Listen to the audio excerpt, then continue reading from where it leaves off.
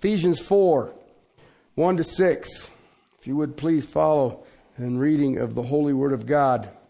Therefore I, the prisoner of the Lord, implore you to walk in a manner worthy of the calling which you have been called, with all humility and gentleness, with patience, showing tolerance for one another in love, being diligent to preserve the unity of the Spirit in the bond of peace. There is one body, there is one Spirit, just as also you are called in one hope of your calling, one Lord, one faith, one baptism, one God and Father of all, who is over all and through all and in all. Father, help us to hear this. Father, I pray for all that you have gathered here now. It's for such a time as this. So, Father, I pray that they will hear. Father, I know the work you've done in my heart with this. I pray for my brothers and my sisters that you will do the same in them. Father, as the Apostle Paul implored, as the Apostle Paul begged, I pray that our lives will validate what we beg for. To you, my King, in Christ's name, amen. Okay, we're moving into this. In verse 1, we've looked at that over the last few weeks, that Paul is imploring you and me. He's begging us to walk worthy. Now, those of you who have been with us know that we have gone through the first 3 chapters, and that shows us our position. It's doctrine, it's theology. Okay, who is God? Okay, then when I learn who is God, then all of a sudden I've got to back up and say, then this is who I am because of God. This is my position in Christ. When your theology will grow, your duty will flow. One of the things that I've watched in my times in the body of Christ is that everybody knows what they're supposed to do, but they have no idea of the resources that they have. And to me, that's tragic. The call, therefore, that you see in chapter 4, verse 1, is that I implore you to walk in a manner worthy of the calling with which you were called. Okay? Now remember, he just came out of a prayer, right? 14-21. He prayed for us. All right? And I told you that that's a hina purpose clause, the way that prayer is set up. Okay, you got to do the first one, then the second one will happen, and then the third one will happen, and then the fourth one will happen, and then in verse 20 you will find that he will do exceedingly abundantly beyond what you can think or imagine. But you can't do the best out of 3. Or do the last 3 and forget about the first one. Okay, what was the first one? That you would be strengthened with power by the Holy Spirit in the inner man. Okay, that's how you have to start it. You have to start it with that one first. I have to be strengthened in the inner man by the power of the Holy Spirit. Why? So I can walk in a manner worthy. Okay? The last 3 chapters of this book is what my position looks like. All right? Husbands are to love their wives as Christ loved the church and gave himself. All right? Well, if you don't know who you are in Christ, you can't do that. I don't care if it was Valentine's Day. You still can't do it. Wives are to submit to their own husband as unto the Lord. Ladies, love you. You can't do it. You can't do it on your own. Why? It's not in our nature. But if I go back and say, strengthen me in the inner man with the power of the Holy Spirit, then you know what's really weird about it? I don't even have to think about it. It is natural to me. It is just what I do. The first 3 chapters are who we are as Christians. The last 3 chapters are what do Christians look like. But one of the things that I think that is troubling the church today is that we know what we're supposed to do and we're doing our best to do it, and we're not paying attention to what we possess because we are Christians. Theologians call it doctrine and duty. That word that you see there in verse 1, worthy, in the original language means to balance the scales. Balance the scales. Let my actions equalize my position. I claim to be a Christian. I hate to break the news to you. In this day and age, it shouldn't be that hard to spot. Equalize my position. What does my life look like? Okay, each of you needed to think about this. You go look in a mirror. What does my life look like? How do I walk worthy? Okay, that's verses 2 and 3. And that's what we're moving into.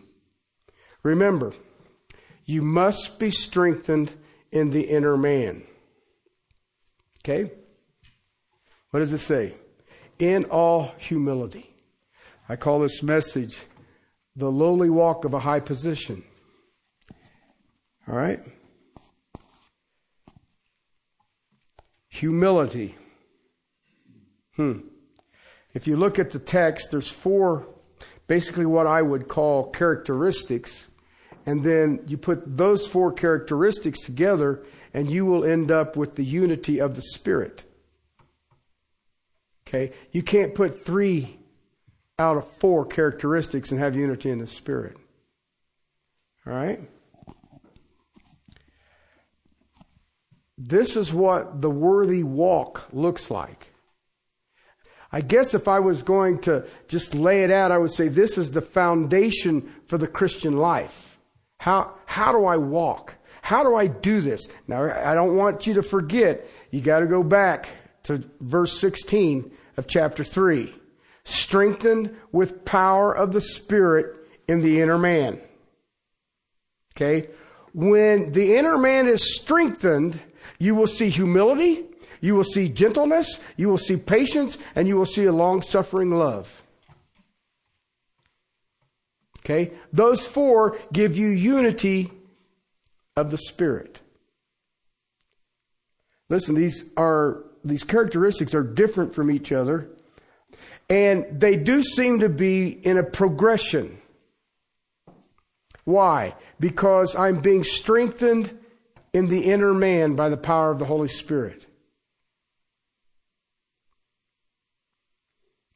Listen, I've been around long enough, I've studied long enough, and I've read long enough, and I've existed long enough, is that where there is humility, there will be gentleness. There will be patience. There will be long-suffering love. And there will be unity. Now, I shared with you, I've taught some leadership classes here before. And my definition of humility is this. Okay, now this is just a blanket definition. Okay? It's the absence of pride. Okay? You can't have a little pride and a little humility. It's the complete absence of pride. All right? These are all tied together if you're really, just common sense tells you this. But when I look at this text and I think about the characteristics of a worthy walk, I believe that the key to it is humility. Is humility. Okay, I confess. Humility is a tad bit elusive. Okay? Now, you may not have struggled with it, but I've struggled with it. Okay? I know a lot of believers want to talk about it, and it's just like I just gave you a definition. Humility is the absence of pride. All right, amen, brother. But what I've learned is that sometimes we just don't understand what humility is. Just what is it?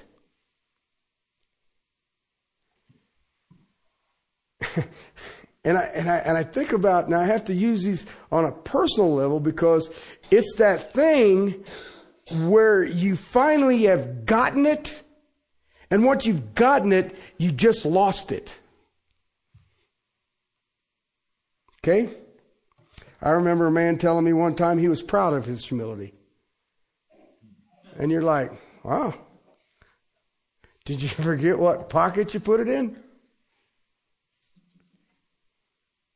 As soon as you say, I am now humble, then you're not. It seems that when you don't know you've got it, is when you have it. Okay? And sometimes we know we don't have it because we know we are proud. So see how it's the proverbial like nailing Jell-O to the wall. It's a difficult reality, but it's necessity for a Christian. Here, in this context, it is the heart of a worthy walk. Remember, that's that inner man. If we are going to walk worthy, humility must be real in our lives. Okay? It isn't manufactured. I don't go out and chase it. Today is Monday, I shall be humble. You don't do that. I guess I'd call it an attitude. It's an attitude. That attitude says, you know what? I'm owed nothing. I deserve nothing. And I expect nothing. That's the attitude that you see the Apostle Paul speak of in Philippians chapter 2, beginning at verse 5. Have this, attitude in yourself, which was also in Christ Jesus. Verse 6. Who, although he existed in the form of God, did not regard equality with God as a thing to be grasped. But he emptied himself, taking the form of a bondservant and being made in the likeness of men. Being found in the appearance as a man, he humbled himself by becoming obedient to the point of death, even death on a cross. In Matthew's Gospel, chapter 11, verse 29, Jesus says, "For I am meek and lowly in heart."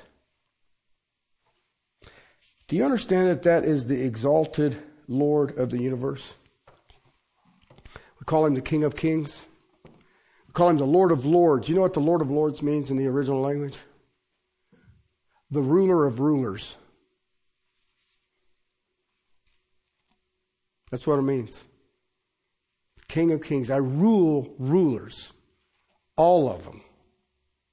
I remember when I was doing the letter to the Hebrews, where it said that he was the Lord of the Sabbath. And to this day, it just stuns me. He rules rest. If I'm not resting, then I know who's ruling. And it ain't him. He was born in a stable.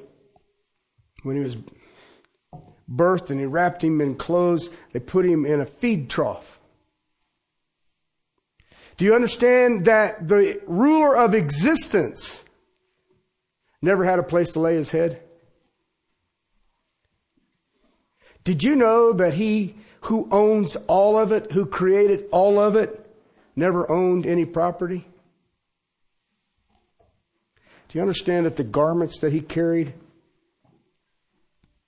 on his person? I remember years ago, I did a motorcycle ride with a bunch of veterans.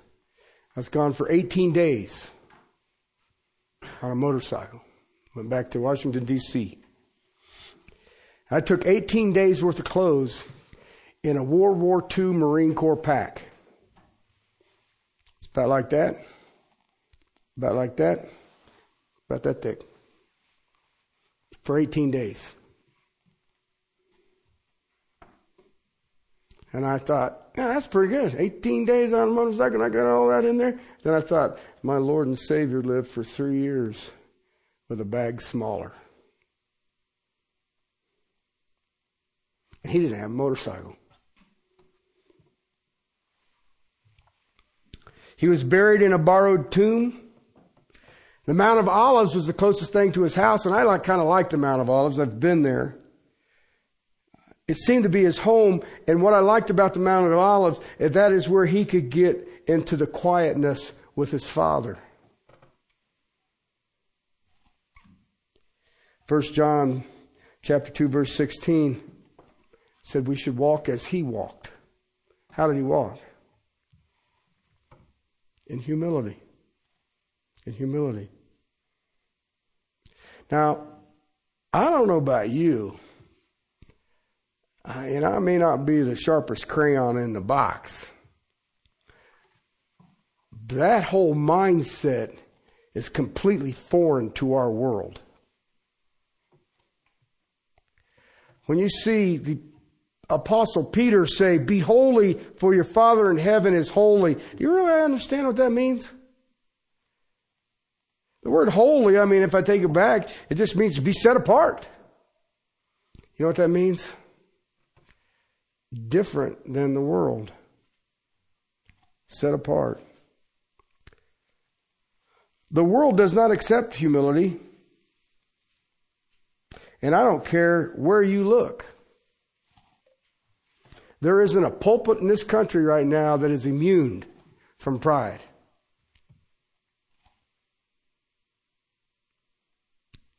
Our world exalts pride.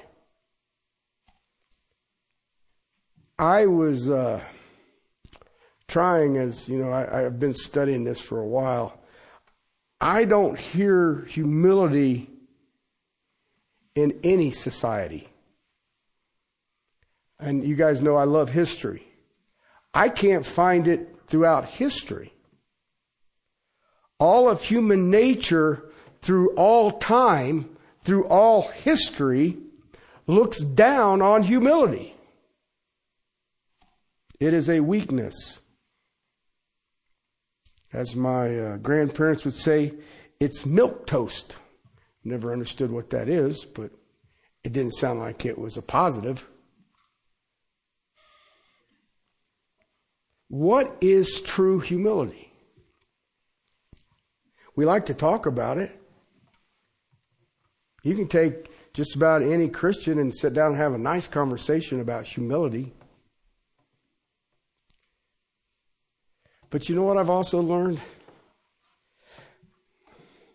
I've told people this over and over again, and I mean it, but God has given me 2 eyes and 2 ears, 1 mouth. So what should I be doing twice as much of? But go sit and listen and see what you see. And see what you hear. I mean, we got little stickers now. I am proud of my honor student. I haven't seen one that says, "I'm proud that my son beat up your honor student."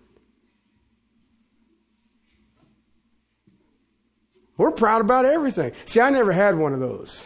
That was never my forte. Honor students or beating them up. See, it's our society. And you know what I've learned in my 60 plus years? It's easy because it's our nature. Remember when the serpent told Eve to eat of the fruit, what would happen to her? If you eat of this, you will know as God knows. Guess what? You and I have been cursed with that. I know none of you have ever informed God on what he should be doing. But we are really smart, ain't we? I have had the privilege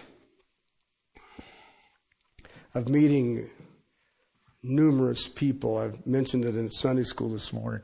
I have this bucket list thing of mine. Years and years and years ago, when I first moved to Colorado in the late 70s, I ran into a guy who was from Ohio originally, and that's where I was from. And he was with the Confederate Air Force. You're not allowed to say that anymore. Okay, it's experimental Air Force or something now.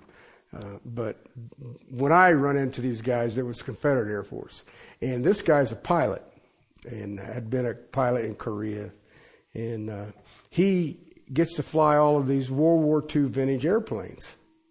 And some World War I vintage airplanes. He crashed one up in Broomfield. But anyway, he has allowed me, and by the grace of God, I have got to fly into some awesome aircraft.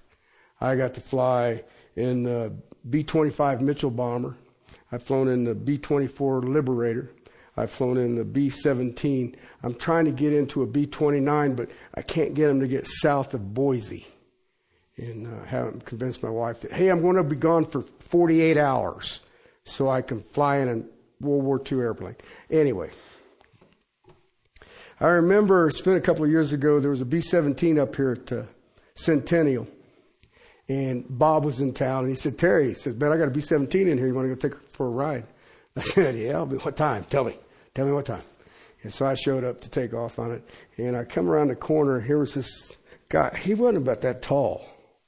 And I mean, he had good posture and everything, but he had his World War II aviator's suit on. And I was just sitting there, and the guy's probably close to 90. Got this big Cheshire grin on his face. And I was just like, wow, man. And I said, I bet you flew in one of those. He says, you see that thing on the bottom? I said, the ball turret? He says, yep. He says, when you're my height, that's where you get to live. And I was like, wow. But I mean, just one of the most gracious people you ever seen. And he's sitting there and he said, yeah. He said, we were flying somewhere over Germany. He says, it's toward the end of the wars in 43 or something like that, 44. And he said, we were flying over there. And he says, I spun around. He said, I seen this 109 coming right at me. He says, you know them things got a cannon in the nose of them? And he said he was shooting right at me. He said, I let her fly.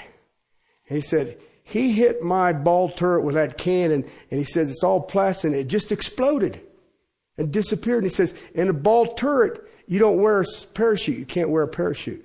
And he says, you're supposed to have the safety strap so if it happens that you just dangle in the bottom of it. He says, I didn't put my strap on. And I was like, really? And he just sat there and he goes, yeah. He says, next thing I know, I'm just falling through space. He says, I turned around, I looked over here on this side. He says, right there was my parachute. He says, I reached out, pulled over, pulled it. He says, I went to prison camp. He says, but I didn't bounce off the earth. He says, and you know what, young man? I've believed in God ever since.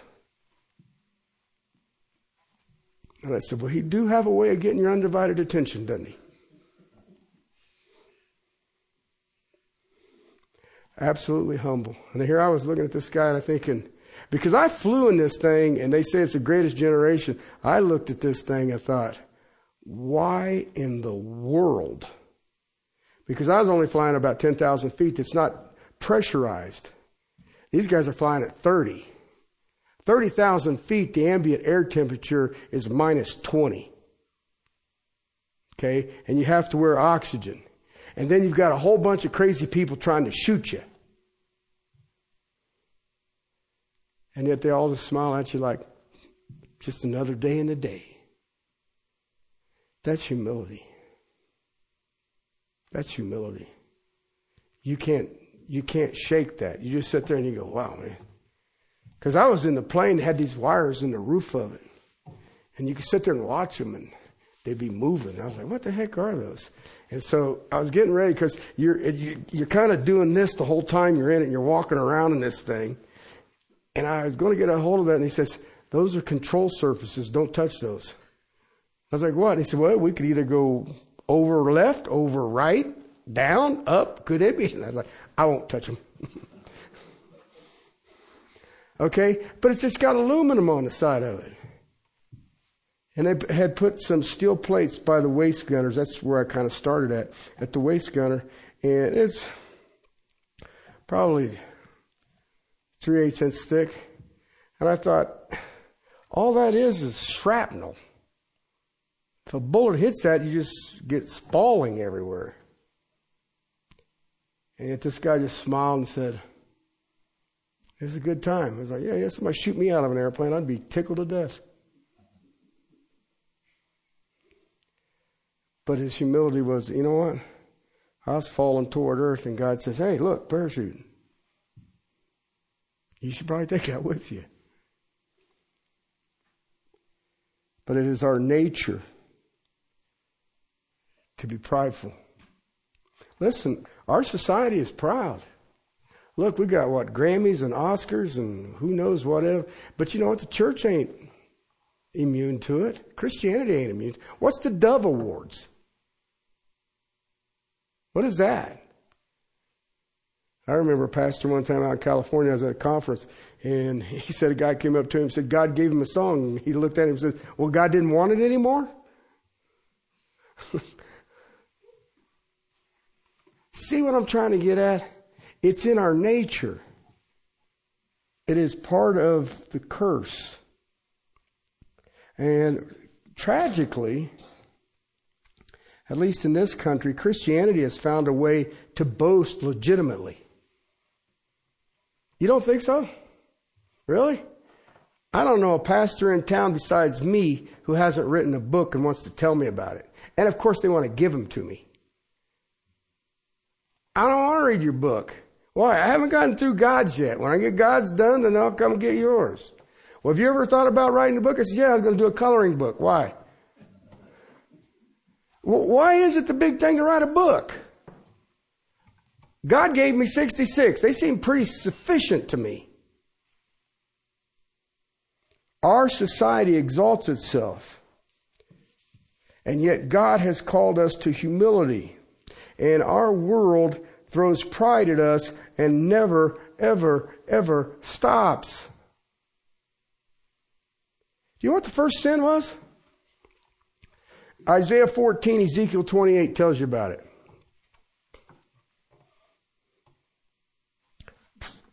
A creature known as Lucifer. In one text, 5 times he says, I will, I will, I will, I will, I will. You know what God said? No, you won't. He kicked him out. He kicked him out. That was the first sin. So he landed down here on earth, and what did he do? Eve, if you eat of this, you will what? Know as God knows. Proverbs chapter 11, verse 2. When pride comes, then comes shame. But with the lowly comes true wisdom. Proverbs 16, verse 5. Everyone who is proud in heart is an abomination to the Lord. Proverbs 16, verse 18. Pride goes before destruction, and a haughty spirit before the fall. Proverbs 21, verse 4. A high look, a proud heart is a sin. That one there is kind of strange because that's inner and outer. I remember a guy one time, we had a gentleman who attended our church who was a survivor of Bataan. And he's a character. He's a character. And I remember we were sitting in the little cove way waiting for church to start. And he was sitting there. And I just had a wonderful relation with Henry. He's in glory now. And this young man came through and walked through. And Henry just smiled at him as he goes by. And he looks over at me and goes, what a peacock. And I knew that it was not a term of endearment. And I just said, well, you know what, Henry, what you've been through, cut it straight, brother. Listen, if you go biblically, you'll realize that humility is always the characteristic of the righteous. pride is always the state of unrighteousness. And you know what, brothers and sisters? It should grieve any one of us who knows Jesus Christ. And don't try to say, well, I don't think such and such is humble. I know such and such. No, man, go look in the mirror. So many who exercise pride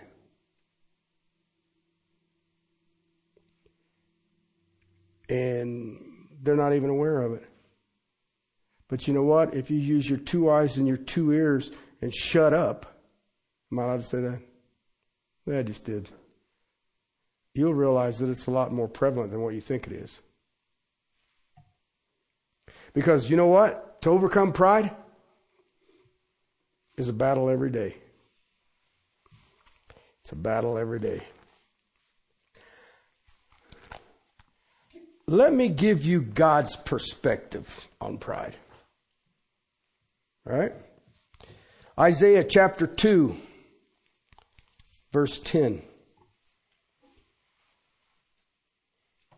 Enter under the rock and hide in the dust from the terror of the Lord and from the splendor of his majesty. Listen, when you start comparing yourself to God, that's pride. Your best bet is to get under a rock. Or become a worm and get in the dirt. Verse 11. The proud look of a man will be abased, and the loftiness of man will be humbled, and the Lord alone will be exalted in that day. See, when we say that pride is a sin, I want you to understand it in God's perspective. When you are boasting, when you are prideful, do you understand that you are competing with God? There's a news radio personality that's on, and he drives my wife nuts. And I finally got her to sit. Okay, now listen to what is being said. But he has this phrase, and my wife wants to throw something at the radio. Talent on loan from God. Okay? And my wife goes, I can't believe he's saying that. Why not? Where'd you get your talent?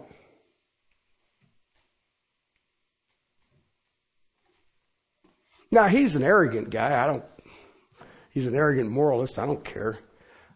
But if you're really honest with it, if you have a talent, I don't care what see, my problem is I never got in the talent line. Okay? So I don't really worry about that. But when I see people who are talented, I know where they got their talent.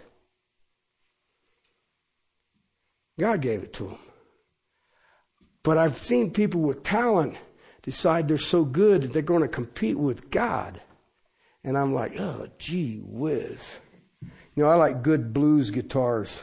I wonder how good God is with a blues guitar. You ever thought about that? I think that's heresy, probably. But see, pride lifts up. Okay? And it tries to steal God of his glory. And you know what? My Bible is adamant that he gives his glory to no one.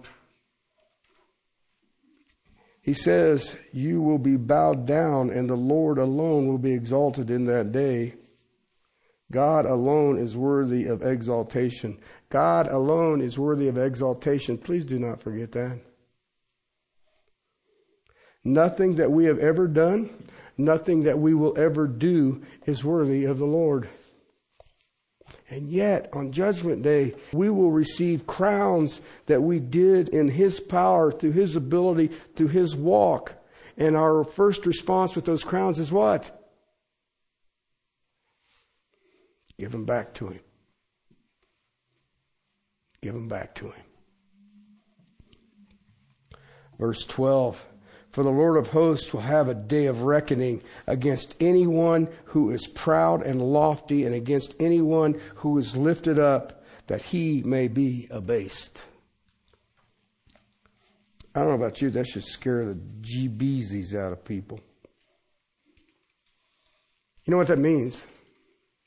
He's going to judge pride. Listen, Isaiah is confronting a nation where the people had begun parading themselves. Sounds familiar, doesn't it? It sounds like our society. It sounds like our churches. It's easy to get caught up in it. We want the best. We exercise our pride.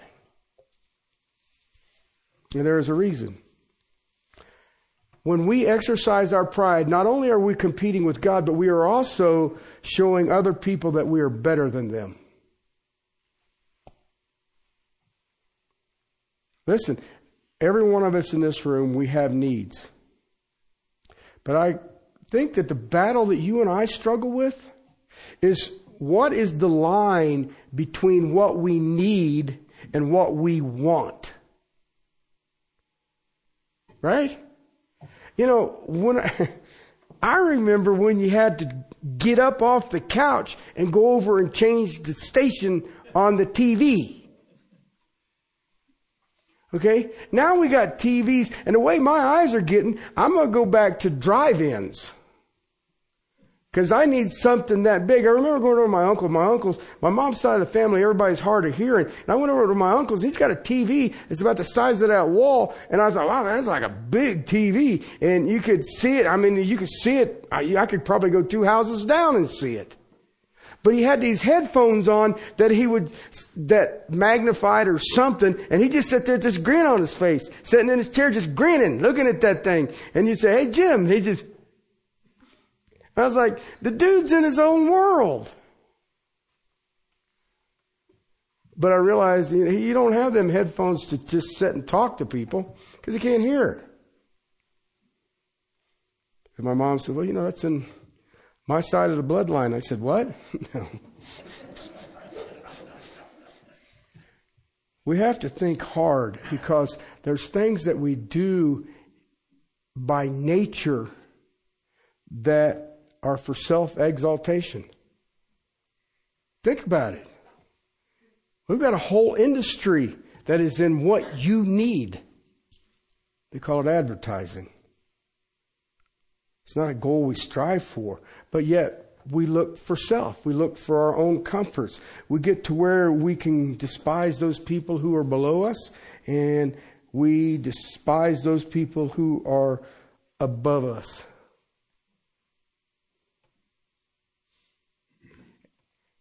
And where are you going to get gentleness in that attitude? Go over to Isaiah chapter 3, verse 16 and following. Moreover, the Lord said, because the daughters of Zion are proud, and they walk with their heads held high. That's not because they have good posture. Okay? They walk with their heads held high and seductive eyes. It literally means painted eyes.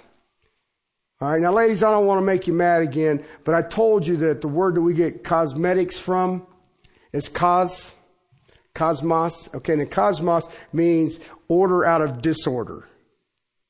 Okay, I'm not trying to pick on anybody, and there are times that I'm very thankful for cosmetics. Okay, but there are those who will wear cosmetics to bring attention to themselves. You don't believe me? Ever been in a wedding? What does the bride do? Just an idea. Somebody's going to start throwing things at me. Are you saying, yeah, the women want to be the center of attention at the wedding? Christ should be the center of attention at the wedding. He's the one who invented the thing. Hey, do you see what I'm trying to get at? But he says it here. The people of Israel, the women, the daughters, they walk with their heads held high, seductive eyes, painted eyes. And they go on with mincing steps. That's sort of like weebles wobble, but they don't fall down. I walk in such a way to bring attention to me. I'm not going to go any more detail on that. And if that ain't enough for you to look at, then they tinkle the bangles on their feet. They put bells on their feet, so now you have to look at them and hear them.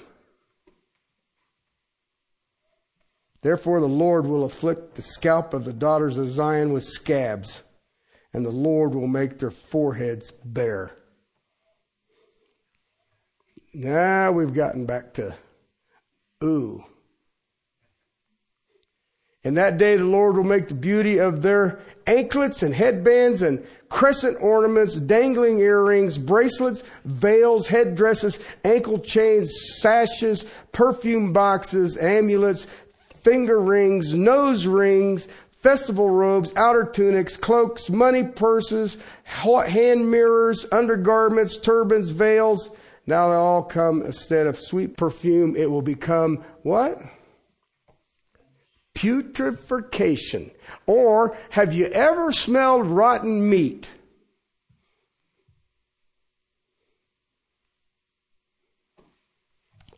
You know,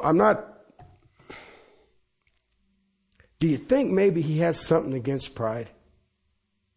Do you think he has something against people who want to parade and look at me? Verse 24, sweet perfume will be perfect putrefaction. Instead of a belt, a rope. Instead of well set hair, a plucked out scalp. Instead of fine clothes, a donning sackcloth. And branding instead of beauty. And your men will fall by the sword. Listen, it's still a picture of an attitude. It's still a picture of an attitude. It's that, look at me. Jeremiah chapter 50, 31 and 32. Behold, I am against you, O arrogant one, declares the Lord God of hosts. For your day has come, the time when I will punish you. The arrogant one will stumble and fall, and no one to raise him up. I will set fire to his cities and devour all of his environs.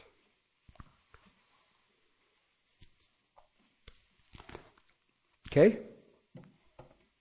Now remember, he's not talking about Babylon. He's not talking about the Persians. Who's he talking about? Israel, his chosen people.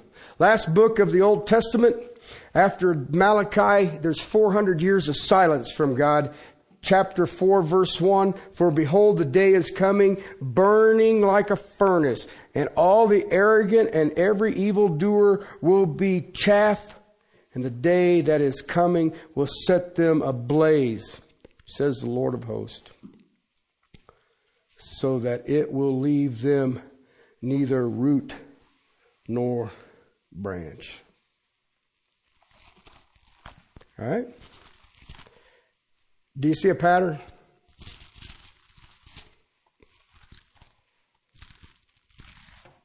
We like to boast about it. We like to bring attention to ourselves. I don't care who you are. You still fighting. Okay?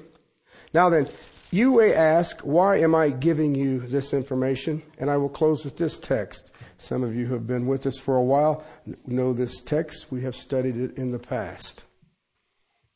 Okay? 1 Corinthians chapter 10. I do not want you to be unaware, brethren, that our fathers were all under a cloud and all passed through the sea. And all were baptized into Moses in the cloud and in the sea. And they all ate of the same spiritual fruit. And they all drank of the same spiritual rock, for they were drinking from a spiritual rock which followed them. And the rock was Jesus Christ. Nevertheless, with most of them, God was not well pleased. They were laid low in the wilderness. Now these things happened as examples for us, so that we do not crave evil things,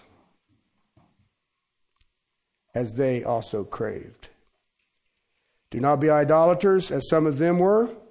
It is written, the people sat down to eat and drink and stood up to play. Nor let them act immorally, as some of them did. And 23,000 fell in one day. Nor let us say, the Lord has some of them did and were destroyed by the serpents. Nor grumble, as some of them did and were destroyed by the destroyer. Now these things happened to them as an example, and they were written for our instruction upon the ends of the ages to come. Therefore, let him who thinks he stands take heed that he does not fall. I give you all of this because I wanted you to see God's perspective on pride. Okay? And I chose to use the Old Testament to show it because of the text out of 1 Corinthians. Here we are. Look around. How many of us are parading? How many are exalting themselves? And listen, I'm not worried about the politicians. I'm talking about the body of Christ. How many of us put our focus on us and our church? Listen, go ask a church. In the time that I have been the pastor of this church, if you go back 25 years ago, if you ask somebody who came out of church, do you worship today? If they said yes, well, how do you know you worshiped? You know what they would say to you? The Word of God was exalted. Go ask them today. If you ask somebody who comes out of church today, did you worship today? Ask them how they know. You know what they're going to tell you? The music was awesome. Doesn't fit Romans 12. Present yourself as a living sacrifice, holy and pure. This is your act of spiritual worship. So we were given Israel as an example. I'm not sure that we're heeding the example, but we will press on to the upward calling of Christ. In case you were guessing, we should do that in humility. Let's pray. Father, I come before you. Lord, we don't have anything that you didn't give us. We don't even have a talent. We don't have an attitude. We don't have an ability that you didn't give us. So, Father, I ask that you protect us. Pride is such a seductive thing. It sneaks up when we're expecting it. It sneaks up when we're not expecting it. And yet, Father, I know that Calvary overcame that. So I pray for my brothers and sisters. We bow our knee before you in absolute humility. And even as the saints have said in the past, here I am, send me. And it doesn't matter where. Help us, Lord. Help us to walk victorious, worthy of our calling, in the power of your Spirit, strengthening each of us in the inner man. To you, my Lord. Amen.